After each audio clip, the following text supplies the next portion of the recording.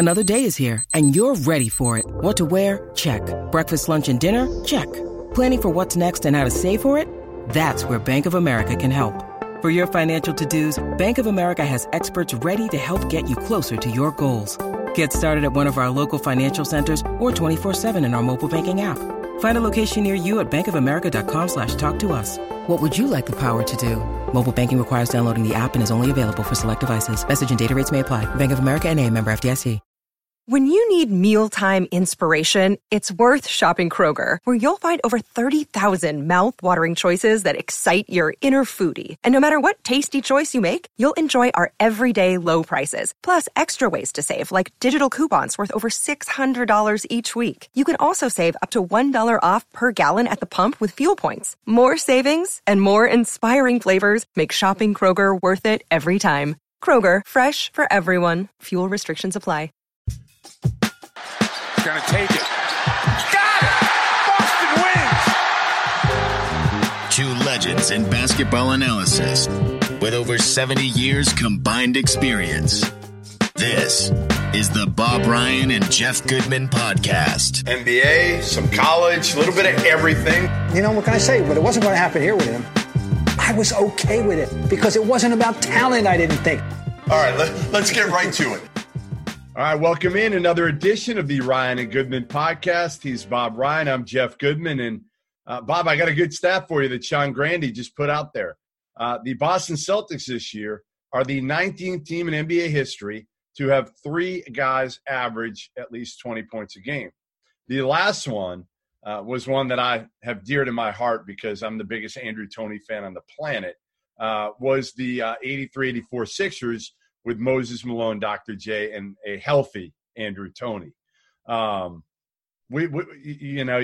putting the Celtics up there against that team or no way in hell? Well, first of all, I'm a member of the Andrew Toney fan club. I've been championing him for years. I'm on record as saying he's the most forgotten great player in NBA history. And who knows, he was on a Hall of Fame trajectory when not one but both feet went out on him, and that was the end of that. He had he's a comet that flashed across the sky, a very intriguing player. Okay, the Celtics thing, yeah, and the surprising thing, of course, is Jaylen Brown being the third member of that trio that you might not have foreseen that a couple of years ago, for sure. Someone told you Kemba Walker would be a Celtic. Oh yeah, he'll do it. And of course, I know how you feel about Tatum, and so that's the thing. And not far behind is Gordon Hayward at 17 plus. That gives rise to one of my favorite stats. There are only two teams in NBA history that I know, I may be wrong, but I'm pretty sure, that 5 starters average 15 or more. Really? Only 2 teams? All right, go ahead. One of them was one of those Celtics teams had to have No. The most recent one were the Phoenix Suns. When they averaged of the D'Antoni era. Yeah. The 7 seconds to shoot gang. Yep. The other one was, talk about comets flashing across the sky on a franchise basis, the Buffalo Braves. All right. And the fifth guy. Guys, if you name the 5, I'll be very impressed. First of all, McAdoo. Yep. Who else? Randy Smith. Okay. Ernie DiGregorio, his rookie year. Okay. The fourth one I should know. The fifth one is the one that I know the fifth one, the tricky one, is Gar Hurd. Really? Gar Hurd? It could be Bob Kaufman. I'm going to have to look it up. But I used to know off the top of my head. But Gar Hurd's the one that surprised people. But 5 with 15. And I was really pulling for, and that's it. That's a hard one.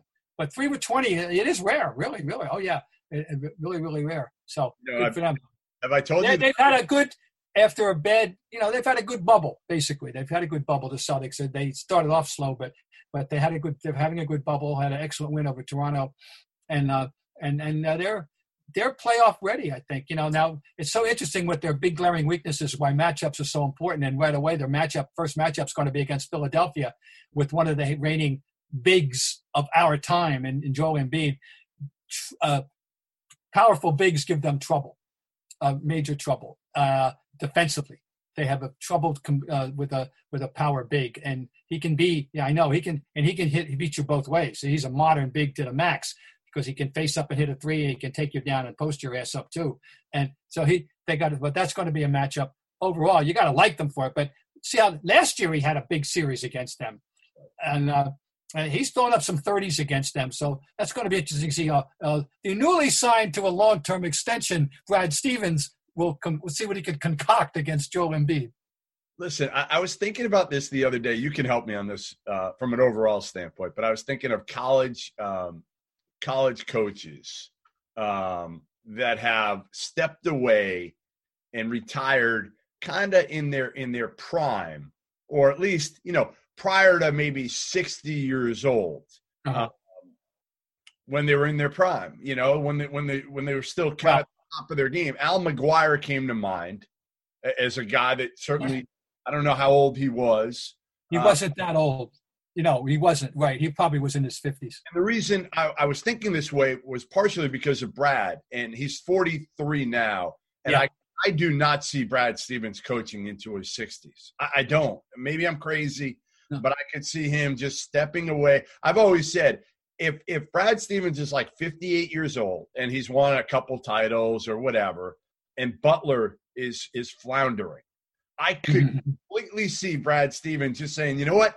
I'm going to coach for Butler for a couple of years for $500,000 a year because I just want to get them back on track. That's just the type of guy he is. I got an answer to your question, although he wasn't a college guy. But he retired at age 48, never coached again at the peak of his powers. Who?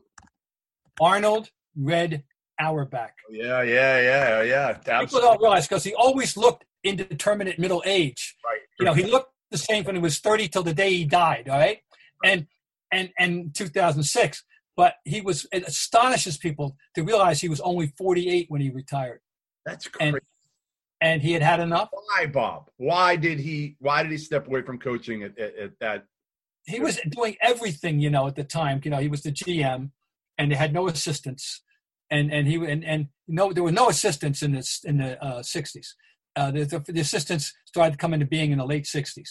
Nobody had an assistant, and I don't know. He just decided I can't even explain it why, but he knew it was time for him. He had enough, and he had something to fall back on. He was going to be the GM. He had a life plan, and he had a full life. By the way, he loved his tennis, and he followed the world, and he knew how to amuse himself. So he wasn't going to be bored, and he certainly was never bored. That's for sure. Anyway, there's your answer. But in college, I'm thinking I don't have an answer. I got one more. Terry Holland at Virginia. Kara Lawson gave me this name last week, and I didn't remember Terry Holland. I remember him, of course. Me too, but I didn't know he walked away when he was 48, I think, and he had played the Elite Eight 2 years before. Yeah. Well, no, of course, they had a good run at Virginia, naturally, and very, very strong rivalry with Dean. What was it? Which one named the dog after the other? I don't know. There was one of them named the dog after the other. I forget. There was something going on there. So I don't know. I just feel like Brad, this contract extension, listen, it's going to be pretty open-ended. To me, Brad Stevens is going to coach the Boston Celtics until he decides he doesn't want to. The reference that I used when he took the job at age 36 was that when the contract is over, and he signed a 6-year contract, when the contract is over, he will be younger than Eric Spoelstra is now. That's what I said back at those days 7 years ago as a frame of reference on both of them. You know who we got to get on the pod, and I've told him we need to get him on, is Ryan McDonough, former GM, who you know What's well. his distinction? Well, he's the only NBA general manager whose christening I attended. I always wanted to write that column. That's crazy. Think about how old do you feel when that happened, when he became the GM? I know. It was bad enough when he was a scout, right? And with the Celtics. And then he's the GM of the Suns. And I said, he's the only GM whose christening I attended. Well, he tried to hire Brad before he got the Celtics job. Brad turned that job down. So I would love to have – I don't know how many people know that. I don't know how out there that's been, if Brian's ever talked about it. But he did go after Brad, and Brad turned it down before he took the Celtics job. He turned that one down, and I think he might have turned down Philly as well. There were 2 NBA jobs, or maybe he didn't turn it down, but he was heavily in there. There were Steelers, yeah. There were other people which would surprise a lot of people, because at that point, Brad was so young, and it was such a shock when he got that Celtics job that day because nothing had leaked out prior to that. And not at all. They did a great job of camouflaging that one. Right. You could see how good he could be. I mean, I definitely could, being around him a lot at Butler, just because of his temperament, his personality, his ability to coach, all of that. And we're seeing it again. I mean, listen, the guy's gone to the playoffs 6 of the last 7 years. The only time he's kind of underachieved is kind of the Kyrie year here. Yeah. And he really overachieved. When we look back at some of those rosters he had with Isaiah Thomas and Jay Crowder and some of those guys, we're going to look back on that in 10 or 15 years and say, how did he do it with that group? How did he get them to the Eastern Conference Finals? Yeah, he did. He was a hot. I remember thinking at those days that if you lined up all the coaches in the league and exclusive of Pop's a totally different category than all of them, that I wouldn't be surprised if he would be at the top of any wish list for any GM in the league at like 2 years ago, coming off that wonderful playoff they had 2 years ago. And they had this town of buzz in a way it hadn't been since the, Garnett, Pierce, Ray Allen days, and maybe even going farther back than that. By the way, we've had a little development with the Celtics since we last, well, not since we last talked, maybe a week or so. Oh, but, the top, you're going. They got a development. A technical development, which we'll see how it plays out. Robert Williams has injected himself into their rotation and conversation, giving them an element that they were praying or hoping to get from him when they drafted him, right? They're starting to get it, and he's starting to see get a feel on offense as well. And in addition to the rim protection and that big man presence, he's legitimate. Anyway, he is threatening to be a legitimate big. It's a new element they didn't have 2 weeks ago as they get into the playoffs. And you know why Brad had to throw him out there, because he saw the 3-6 matchup looming of Joel Embiid and said to himself, hey, listen, we got to get some minutes, even if Robert Williams can give us 5 fouls and fight and make life difficult for him. Listen, Robert Williams, we know, is a freak of nature. I remember seeing him his freshman year at Texas A&M and sitting down with him after that year. He could have come out and probably been a higher pick than he was the next year. But there were some red flags with him that caused him, you've seen it even over the course of his NBA career now. Oh, he got started, hilariously, missing the plane, missing the first, and so he got tagged as Mr. Forgetfulness and all that. He had to overcome this. How serious is he? People were saying right away, "Oh, look at this kid; he's not taking it seriously enough." I mean, and he had to overcome that. It took a while, and then he was hurt all the time for 2 years now. But now we're starting to see they insisted all along. And you would always hear, oh, they think he's a great talent. They think and they're getting to benefit the fruits of it. We'll see. So interesting development. So the 3-6 matchup, Celtics Philly. Ben Simmons is out. Joel's been hurt the last week with multiple injuries. He missed a game with an ankle injury. Then he left the game with a hand injury. Yeah, I don't know how this is going to be a series. Maybe Philly gets a game or two, but I think if the Celtics on paper, you got to like one.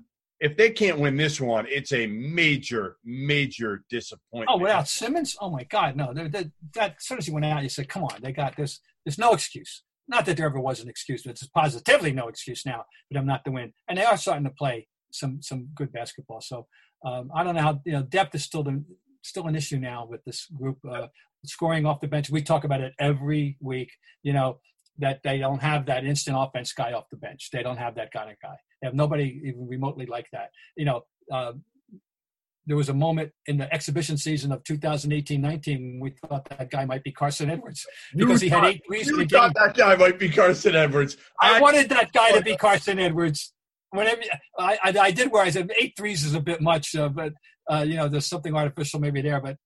And of course, that hasn't materialized. Okay, so no, it's not Carson Edwards. No. What I do want to do, and I haven't. I don't think I've done it yet this year. You remind me if I have, but I want to admit I made a mistake on Jaylen Brown because I was very, very reluctant to give him max money if I was Danny Ainge. And I know he had to. I know you kind of have no choice at that point. And I love Jaylen Brown's toughness, his defensive intensity. But I just didn't think Jaylen Brown would be a guy that has improved as much as he has on the offensive end especially in the half court. I knew he's great in transition. Like, oh, sure. Thrives in transition. You know he's going to get his points that way, but I think he's gotten better in his decision-making this year in the half court. Hey, you wouldn't have projected him as the kind of guy who'd go 6 for 6 in the fourth quarter of a big game, which he did, and make killer threes. No, he wasn't projected to be that kind of a guy, or my God forbid that he'd be scoring 20 points a game this late in the season. So, no, you're right. My reservation in the beginning, I mean, I can't say I saw him at Cal. Maybe I did see once on some Saturday afternoon one, but I didn't see him. But was aware of him. Was he going to want to play basketball or run for Congress? That's what I worried about. And it's turned out that he can balance his life. Turns out that he has become a terrific basketball player. And oh boy, is he upfront about him using his forum in a responsible, intelligent way. He may be a congressman someday. He may be, I don't know what he's going to be someday, but its future is outside of basketball. I don't think there's much question about that when it's all done. Would you agree to that? No question. Very bright, very smart. Always has been from the first time I met him. I remember the first time I think I saw him was at an AAU event in Vegas and talked to him then. And he had no interest in talking to the media. He still really doesn't love it. You can tell. Like, that's not him. He does it respectfully. And those are, Russell Westbrook's similar, right? He'll talk to you, but Russell Westbrook doesn't want to be talking to the media. He does it because he has to. And for the most part, he's pretty respectful. I think Jalen's similar in that. Well, Jalen, you're aware probably after one of the games in the bubble, he did not take any questions. He delivered a sermon. This is what he did. Yep. So yes, he was very, so, he is his own man without any question. Yeah. Sports keep coming back. So does your chance to bet on them with our exclusive wagering partner, betonline.ag. Major League Baseball has already started. There's no shortage of ways to get in on the action. BetOnline has all the odds, futures, and props for you to bet on. We got NBA that started now. NFL's not that far away. And as the sports seasons start to return, BetOnline has sat down with Eddie George from the NFL, Robert Horry, the 7-time NBA champ, and Harold Reynolds from Major League Baseball to get their opinions on what it will be like playing without fans and what they have called the fandemic. Visit betonline.ag today to check out all the odds and up-to-date sports news. Don't forget to sign up and take advantage of all the welcome back to sports bonuses. There's a bunch of them. So BetOnline, make sure you go to it. Your online wagering experts. I feel like, the crazy part of this, Bob, now is the ultimate after Gordon Hayward got hurt and came back was if Gordon Hayward can be your fourth best player, you have a chance to win a title. Okay? He has. Yeah. Now your fourth best player on this team. But they don't have a chance to win a title yet. And is that because the Lakers and Clippers are so good and they have the elite stars, or is it because the Celtics haven't taken that next jump and maybe Kemba's not quite Kemba and they don't have the bench? They're still missing a piece on the front court and one piece off the bench. In my ideal scenario, that bench thing is crucial, and I don't have that. So they can't afford, they can't change games in that way. They have to worry about foul trouble, in a sense with these guys. So I question the bench. I think there's a limit to what they can achieve, but I think right now it's constituted. But they got people, one thing they do have, I've always struggled with this ever since this has become a big deal in the last, couple of decades. Because when I grew up, nobody talked about this kind of stuff. The go-to guy and who's going to take the shot, and it's got to be certain people, only certain people. Well, they've got a team now with three guys. They got lots of people you can go to. Now, the other day, Tatum took over, but Kemba's a classic. Tatum's become a classic because at 6'10", he has the dexterity that he has the handle to get his own shot when he needs it. Create space. A la. Dare I say, I won't even mention it, a la the shorter guys who can do that. He's 6'10", and of course Kevin Durant, who's the gold standard of that in our time, who can do that. But he has a little bit of that in him now. to be able to create that.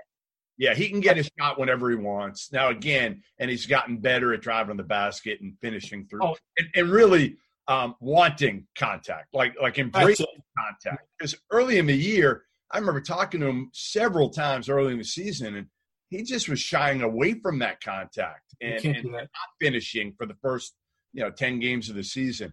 All right, so who are you taking right now? If I said to you, who are you keeping as your second unit going forward if you're Danny Ainge, okay? I'm going to run through some names. We agree on Marcus Smart, obviously. They have him. He's a keeper for sure. We're not even going to waste our time on him. Are you in agreement Daniel Theis would be a hell of a backup 5-man, right? Yeah. Oh, yeah. He can play game. He can play basketball. He can play. I mean, I like him a lot. Like as your starter, you can get away with him if I guess it's a matchup thing again. The guy's 6'8". That's serious. He's 6'8". He's hard. Neil Johnson was 6'8", 60 years ago. He's 16. He's 6'8". I mean, there is a limit, but he can shoot. He knows how to play. All right, yeah, okay. But he's on your rotation. Yes, he's a keeper. Probably you love him as your first big off the bench, ideally, but whatever. He's a keeper. So those two are keepers. Enes Kanter, keeper or cut him loose. The problem, I want to like him a lot. Because I want him around. Well, I want him for the post game. He's a great pregame. I want him, all right. Well, how deep do we have to go here? We're talking to cut this off at 10? Well, he's your second unit. All right. Right now, because now we got Smart, we got Theis. Well, wait a minute. Well, Theis is starting at the present moment, right? Right now. We got So we got Williams and we got Kanter and we got Wanamaker is definitely. You're good. When he was your backup point guard, you're good with Brad Wanamaker. You're fine. Yes. And then Langford. Romeo Langford. You're keeping him. Yeah. Yes. He's shown me enough. I'm sorry. Grant Williams. I'm sorry. I forgot about Grant Williams for me. I got to go with Grant Williams. He's had more opportunity to show me what he can do. Langford, maybe down the road, but there's 10. So there's my 10. Grant Williams. For me, I'm a keeper, obviously, with the starting 5-year keeper. Smart is a keeper. Wanamaker, I'm with you. I love him. I love him as a backup, and you gotta go cheap. You got to go cheap with that for sure. Grant Williams, I'm a keeper. So that's 8 for me. Robert Williams, I'm a keeper as an X Factor guy. I don't know what he is. So then you got 2 spots for me. Kanter and a scoring guard off the bench. I would let Kanter walk. I just defensively, he's a mess. I know he could score the ball. I know he can rebound on the offensive end. I love his personality. I thought he'd come in and be the starting center, to be honest. And if he can't beat out Theis, and I remember Brad when they signed him at the introductory press conference, we were talking off to the side, and I said, like, how are you going to play him? It's all about defense for you, Brett. He said, well, he was actually really good in the playoffs defensively this past year.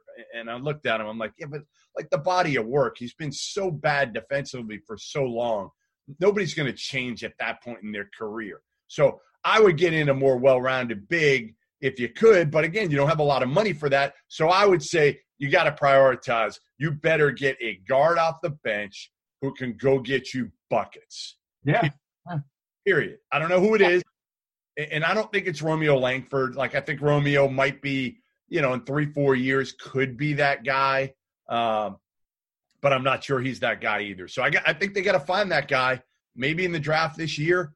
Maybe through a trade, trading, a pick or something and getting a veteran. But I think that's their biggest hole because everything else, let's face it, Tatum's only going to get better. Jaylen Brown's only going to get better. Can Kemba sustain it at this point? Can he get back to what he was when he was 100%?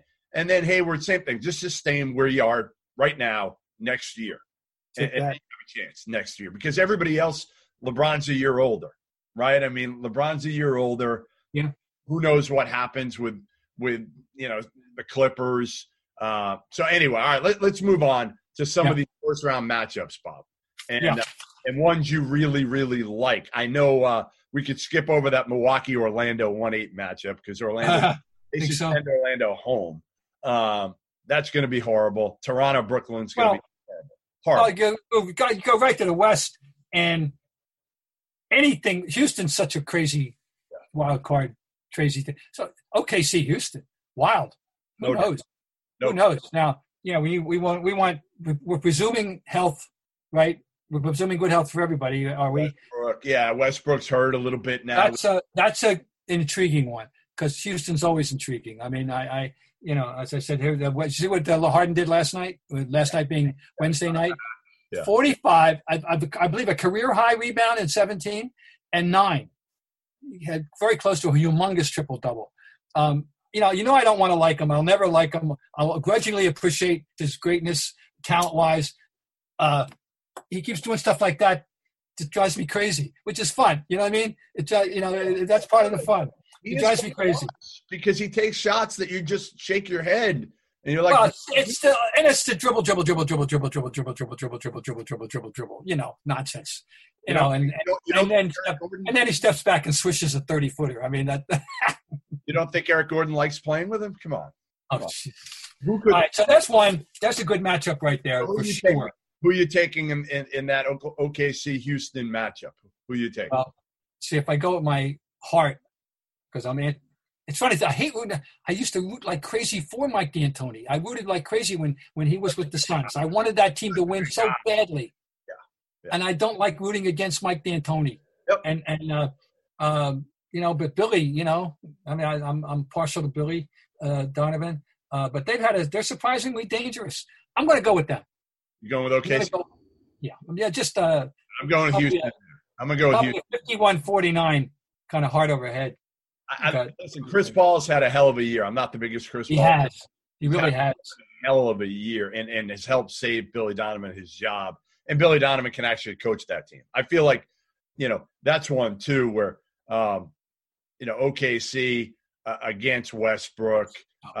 You got Chris Paul against guys who he played with. I'm going Houston. I just think those two guys, as long as Westbrook. It's good. Hey, it fits a 4-5. It's a toss-up. It's like 8-9, and my feeling about the NCAA, the 8-9. Don't dare tell me that 9 over 8's an upset.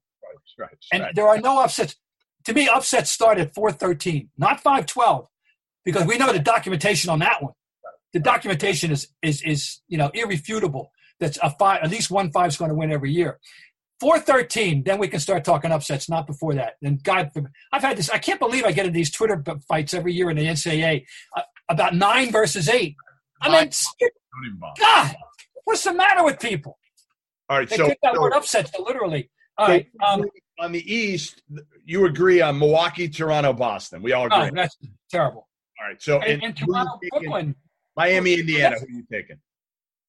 Miami, just because I just. I mean, Indiana, they respect. You got to respect them. That's a good one. Once again, it's a 4-5. But I'm going Miami. I am too, because honestly, I think Indiana's going to miss Sabonis here. I do. Against Bam Adebayo, I think it's going to be hard for the Pacers to contain him. Where Sabonis and Bam, that matchup would have been so good. Oh, yeah, killers. Now, meanwhile, and the 3-6 in the West is good. Because I think I love. Denver's always intriguing to me because the big guy.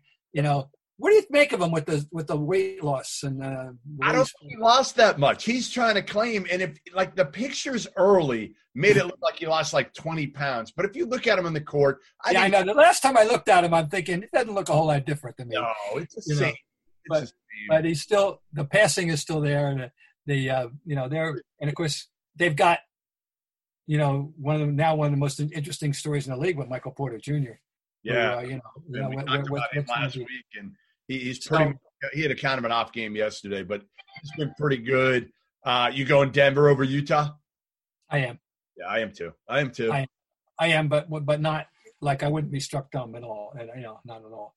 No, listen, the great matchup's going to be obviously Jokic and Gobert. I mean, two imports. That have been absolutely terrific. Did I ever tell you my Gobert story going to the Combine?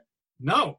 Gobert shows up at the Combine, and you're there, you're watching, and most of the players, even then when he played in it, most of the guys that were playing in it were second rounders. At that point, it's still like no first rounders, very few. You're playing to get your way into the first round, and there's usually like 2 guys a year now that end up rounders that do something. Right.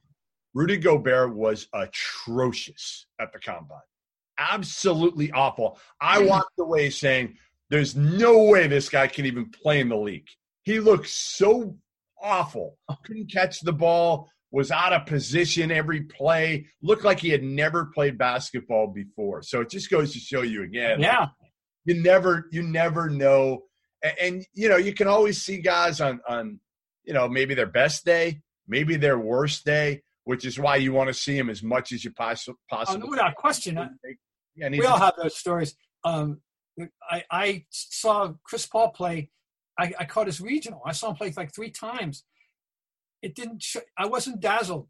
I never would have foreseen Chris Paul to be at this level of all-time great, which he is.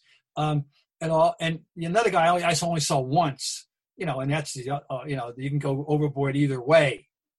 And it was to me, and it was just blah. Was Kawhi Leonard? And I saw a tournament game. Yeah, Kawhi wasn't. Let's face it, Kawhi wasn't that. He couldn't shoot at San Diego State. Could not shoot at all. This guy didn't show me anything. Times. And I mean, he was so good defensively. But yeah, you never know. You never know. All right, let's move on. A fascinating one. I don't think Dallas has a chance. But man, Luka and the way Porzingis is playing against the Clippers, it's going to be fun. Again, they were going well, and then the last game they weren't. And Porzingis, but those two are intriguing, absolutely. But I'm on the Toronto bandwagon. I hopped on it. That's going to be a 5-game, maybe. That's all. They're going to win. Which one? The Toronto Brooklyn? Yeah, they're going to roll over. Toronto Brooklyn's done. Clippers Dallas. I'm sorry. Yeah. By the way, I'm mixed match. Forget it. Brooklyn. Let's give them some props for some of the stuff that they've done in this bubble without, remember coming into it, we wondered how they were going to have a quorum, right? They're going to have to go 4-on-4 just to get bodies out there. And they've actually performed. The people who have showed up have performed very well, and yeah, we'll give them credit. We'll give them credit for that. But no, Toronto's going to roll over them. But in the West, Clippers, Dallas. You take the Clippers, but can won't this be don't you want to watch, if you get a chance to see Kawhi, Paul George, Luka, and Porzingis on the court at the same time? Oh, yeah. Oh, no, it's fun. And Dallas is intriguing with those two, there's no doubt. But I won't say you want to give them one, but I'm not giving any more than one. Probably not, unless your boy Rick Carlisle can, do wonders. I'm not going to give them more than one. But I'm always rooting for Doc. But there's pressure on them, to perform. Damn it, they don't have an excuse. They got to do it. Speaking of Doc for 1 second.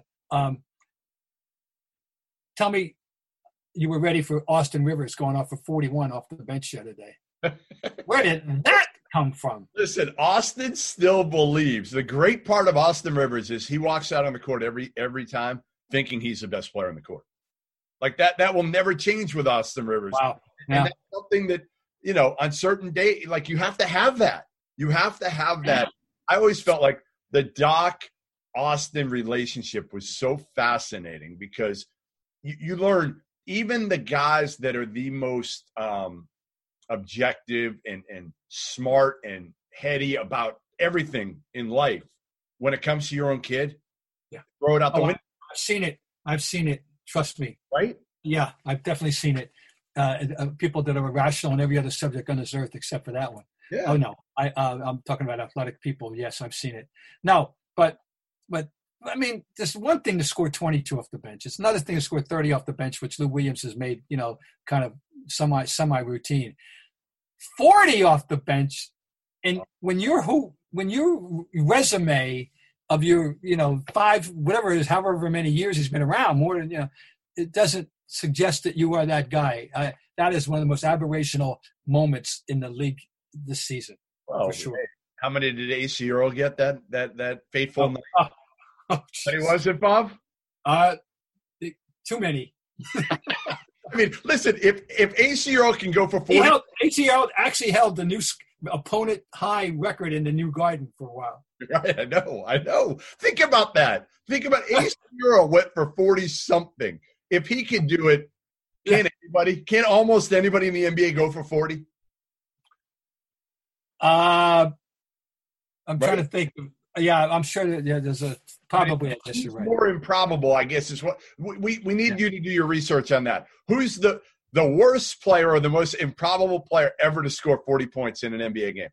Yeah, I'd have to do research. I was thinking about the time when we had Greg Kite on the Celtics, and I wrote that if all the players in the league, if you were to give him the ball at the free throw line and nobody guarding him, he had the least possibility of scoring a point.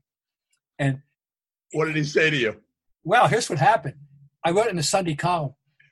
This is where he didn't get upset. His wife did.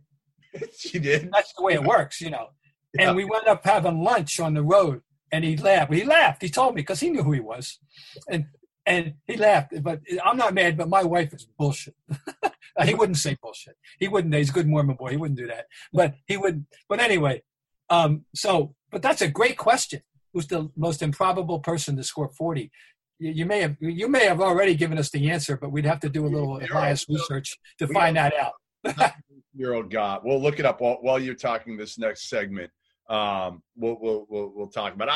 All right. So we're taping this here on Thursday at about 11 a.m. or so. So by the time people are listening, we're already going to know who's playing in this. This little 8-9 series, if you want to call it that. But listen, I want to see Portland in there, and I want to see Portland play the Lakers. I've been saying this for 2 weeks. Well, Zion, the NBA wanted Zion. We know that. Yeah. But Portland's a better matchup because you got if Dame is doing now. If CJ McCollum's hurt, that's going to be the problem going forward. Yeah, he's got the 61 points came in a game when McCollum's out with the bad back or didn't play much with the back. No, so if they don't have him, honestly, they got no chance to beat even if Dame goes for 61 again. It's not going to matter. You got to have CJ McCollum close to healthy, and I don't think he's going to be. So, are you rooting for Phoenix instead at this point, Bob? That's a story and a half.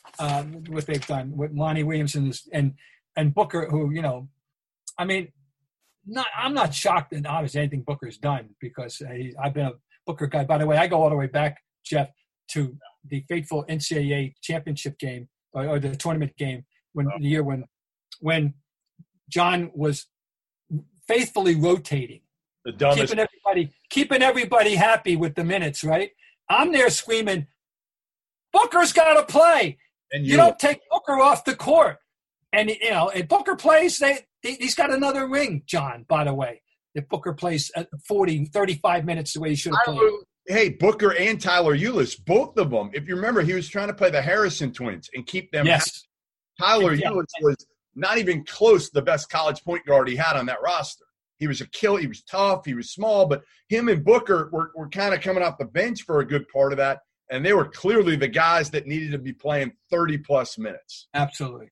Well, anyway, Booker's established himself as a major, major, major star. And good. Ayton's been good when he remembers to get up for his coronavirus test. Yeah. Then he's pretty darn good. I looked him up. He surprised me. I didn't realize he had as many good years as he's had. Ricky Rubio. Oh, he's great. Ricky Rubio. And I go back. He's averaging 8.7 assists this year. But I saw him when he was a 17-year-old kid for the Spanish national team, whether it was the World Championships or the Olympics, I forget which, and he belonged on the floor. He wasn't remotely fazed of being on the floor against the great Americans or anything else. So I've had my eye on Ricky Rubio for a long time, but I didn't really fully grasp until I looked up and did a little research exactly how good his career has been from Minnesota and Utah. How many years? So anyway, he's there. They got a lot of balance actually. Oubre and Ayton. Dario Saric off the bench. Your latest alert there, Bob. What's your alert? Yeah. Read it out. And they got a guy. Damn it! I hated seeing him go. No, your alert on your phone, Bob. It rang. What do you got? Oh. What's the big news? You got to tell us. It's from Bayern to Bader Barca in the Champions League. Can Messi carry the Catalans again? There you go. When Bayern and Barcelona meet, major changes always follow. All right. There you have it. There you have it. By the way, Atalanta, which was the outlier, and they got beat. They had a lead against PSG, the richest team in the world, and got beat in stoppage time, which is a shame. But anyway, I'm not an L football fan. Where were we? We were that it was April 12th, 1996. AC Earl had 40 points. That's still. He had 40 points. He played 48. Yes, I saw it. 40 points. How about that? I saw it. He and his hair. Oh, the man. Stepstone hair, remember? Iowa Star. What do you think of Giannis' little headbutt there on Mo Wagner? Oh, his channeling his inner Zinedine Zidane. Bizarre. I mean, it's one of those, the Jay Leno. What were you thinking? What would prompt a headbutt response? Is that the international soccer way of life? Is that the idea? Where did that? We had now. Mo Wagner is a German, right? Yes. Yeah. He's not an American. But he's a native German. So now we got two Europeans. Maybe I don't know. What would prompt him? Would he have headbutted an American? I'm just asking. I don't know. But I wonder if it was a buddy of mine, Bill Ryder, who works for CBS Sports, said he wrote something, and maybe here's a point. I don't think anybody knows exactly why he did it, but his point was, listen, life inside the bubble. Who knows what these guys are going through? Now, the good thing with Giannis is he's got his brothers with him.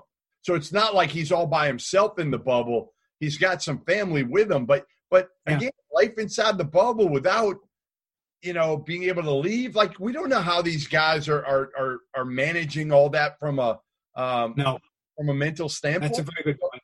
That's a good point. But still, it's not something we're used to. That's all. It's so aberrational as And there is, it's always going to be the standard, there's a Dane doing that in a World Cup game.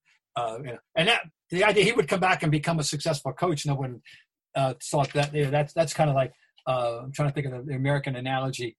Phil Jackson. Nobody would have thought Phil Jackson, countercultural hippie Phil Jackson would have become 11 rings later, Nobody. So anyway, we digress. Well, the good thing is Giannis can have some more people coming in first. You see these rules? I have only heard of them. Have you seen them in print? Have you seen them? Yeah. Well, here's kind of I'll sum it up a little bit here for people. If a team advances to the second round, they're allowed to have guests, and the earliest they can be reunited is August 31st. Most cases, it's limited to 4 guests. I think if you have more than 3 kids, you can exceed that 4. Family members, longtime close personal friends with whom a player has an established pre-existing and known personal relationship, private staff, and established family child care providers. Who you can't have in the bubble, Bob?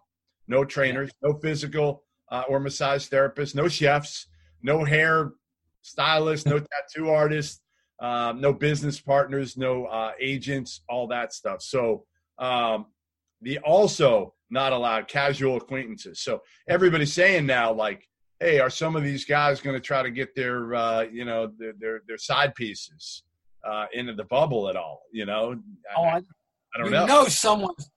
If you think there's going to be 100% compliance without people trying to circumvent the rules, you are really a naive human being. This is so rife for abuse. There's going to be some funny stories coming out of it, if we want to laugh at anything that's going out of the bubble. Like, come on, do we really think J.R. Smith is going to comply with these rules? Right? Like he's number 1 on the list, isn't he? Of people that you think is just going to, I don't know what else is going to happen. We got to keep our eye on Lou Williams now too, So Lou's going to do it again? You think Lou, after getting all that attention, is going to screw up again? I'm just saying. No, it's crazy, but then again, the whole thing is crazy. Meanwhile, there's the number of positive tests in the bubble so far. And you've got college football that looks like it's on the way out. You've seen, Pac-12, Big Ten already saying we're not playing fall football. They're going to hope to play spring football, but you got these other leagues, the SEC, ACC, Big 12, that are still going to try to fight the battle up until the bitter end. Do you think they actually play any? And wait a minute, we got some rogue possibilities in the Big Ten. Yeah. You've heard from Scott Frost, you've heard from Harbaugh, you've heard from Ryan Day, and we that. So keep your eye on that. I just think the whole thing is crazy. The idea of trying to pull off a college football season, period. My alma mater is part of the ACC, BC. I'm reading. I can show you a story in the paper today about BC's prep. Blah blah blah. It's a good point was been raised to me about this. I'll just throw it out and leave it at this. And this is always part of American life. The potential for I don't even know what adjective to use, but for impressive and irrefutable lawsuits is out there as soon as somebody goes down. And that's why everybody's pulling the plug. But I talked to somebody yesterday, a lot of people in basketball, because the Pac-12 also said they're not going to have any basketball games until at the minimum January 1st. Yeah. And a lot of people were saying, like, Larry Scott, why are you doing this now?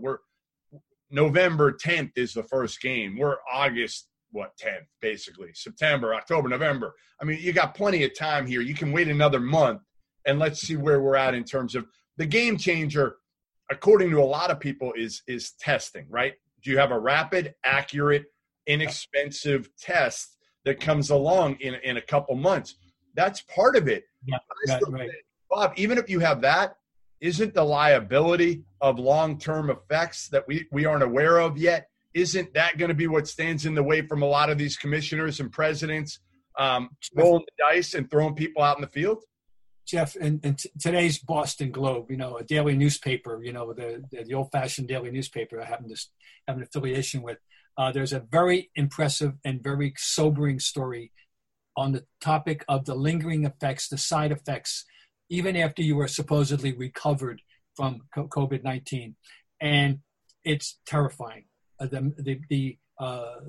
mentally and physical, the potential lingering effect. And we're not talking about 85-year-old people. No, we're talking about recovering 30-year-olds. We're talking about recovering 20-year-olds. They stuff can happen.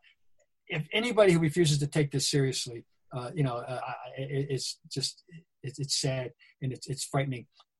Along the lines of the college football thing, we know where they stand at, in Clemson and Alabama. The governor of Mississippi has declared college football to be, and I quote, essential.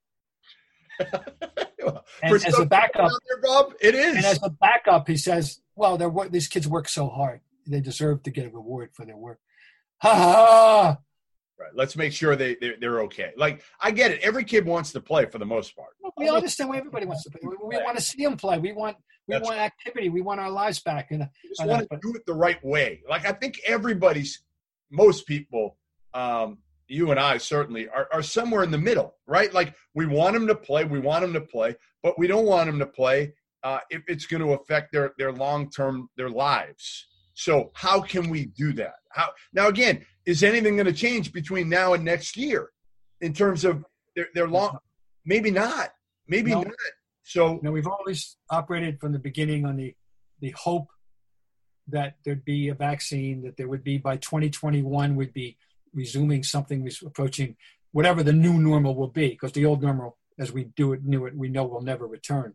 But whatever the new normal will be, but we're not even remotely ready for that. Although we're being told that our friends in Russia are ready to go, which of course could start a anything you can do, I can do better race that we do not want or need from the medical standpoint.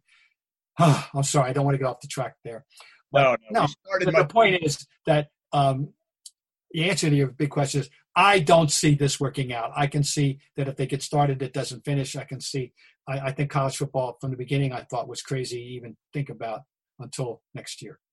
I don't think we're going to get a game played in the fall. I don't. I don't think even the SEC, which will be the last. Oh, yeah, that's the last holdout. Right. They'll try, but I bet you like 3 days before the season starts, or even it can't be that late because they got to be able to work out at some point and have full practices with pads and all that. But I think we push everything back to January and see kind of where we're at then. And hopefully even then, why not play college football? I guess there's some reason, I don't understand it, why you can't play in January, February, March. It's too cold in certain places, I guess. I don't get that, but to me, they'll suck it up. They can do it. Play college football. And as far as the residual effect of how that's going to affect the NFL draft, boo-hoo, I don't care. Who cares? Let them worry about themselves. And they'll figure something out. So I don't want that entering into anybody's decision-making process. This is all about college. It's all about the health and safety of everybody concerned. And I don't know how they can, in good conscience, go forward knowing what we know and not knowing what we don't know right now. Yeah, I talked to Dan Gavitt, who runs the NCAA tournament. Mm-hmm. I'll leave you with this last night. And he's optimistic. He said, listen, it's not going to be fair for everybody. If we have an NCAA tournament, he said most of the coaches are understanding now that it's not going to be equitable for everybody. And I said to him, yeah, now, wait till you actually call out those names. If we have an NCAA tournament, they'll all find a way to bitch and moan and complain. Boeheim will be probably front and center with some of that. But I think, he made a good point. We're going to have to adapt. We're going to have to figure this thing out. We've got multiple – he said, we've been working on this thing for months now, and we're going to continue to work on it. We've got plenty of options on the table. And he made a good point to me. He said, listen, when the NBA announced their plan, basically it was like 2 months before they went in the bubble. And he said, for us right now, again, the first game is November 10th. We're at August 10th right now. So we got time. September, October, November. We're 3 months away right now. Now, again, can they do a bubble? That's the big question with college basketball right now, is most people are saying you can't really do a bubble because they're amateurs. I say that's bullshit. You can do a bubble whether they're amateurs or not. The question is financially, how is it feasible to do a bunch of bubbles? Can you, like the Big Ten could afford to do a bubble, but Conference USA can't afford to do the same bubble. No, they can't afford to do the same bubble. So, but can you, I think there's ways to figure it out and be able to play a shortened season, Bob. That's my take, is start it Thanksgiving when all the kids leave campus. Yep. Play it through January 10th when kids, for the most part, come back to campus. So that gives you, what, six weeks or so? Yeah. 6 weeks. Play as many games as you can in those 6 weeks. If it's 12 games, it's 12 games. And then you figure out if everybody played 12 games, you base it on that and you have a tournament. And you have a tournament. And any idea of a college football playoff, if we go this way with 2 of the Big Five out and 3 in, which I don't think – we don't know that that's going to be that way. Maybe the next time we convene, we'll know a lot more. It's ridiculous. I don't want to hear about a college football playoff. I don't want to hear anybody running around calling themselves a champion out of whatever nonsense they come out of this year in football. I'm sorry. That's not – the funny part is, Bob, people said, well, Pac-12 isn't – who cares? I know. In the Big Ten, I know that haven't won in a while either. I know. I thought, I'm ready for that. But I don't care. I'm ready. I'm ready. Well, listen, be safe. We got some good weather here this weekend. It's cooling off a little bit, so enjoy your weekend. Yep. And we'll talk next week. And I didn't know when I got out of bed this morning that A.C. Earl would re-enter my life. Remember, if you can come up with a more improbable player to get 40 than A.C. Earl, that should be your task this week. Like, if you can do that, I would be damn impressed if there's somebody that rates above or below A.C. Earl. He's the leader in the clubhouse with about a 66. You got it. All right. See ya.